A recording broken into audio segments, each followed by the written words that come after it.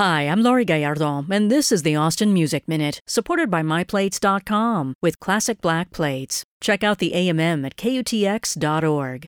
After moving from New York to Nashville in 2014, vocalist Donna Zahn and guitarist Austin John started their band, The Hi-Jivers, inspired by their love of 50s and 60s rock and blues artists. It didn't take long for their gritty rock vibe to gain traction, and before long, the Hi-Jivers were performing on stages and at festivals across the country and internationally. The next stop for the Hi-Jivers is in Austin for a show tonight, Monday, August 14th, at the Continental Club on South Congress. They play at 10 p.m., following Eve Monsees and Mike Buck at 6:30.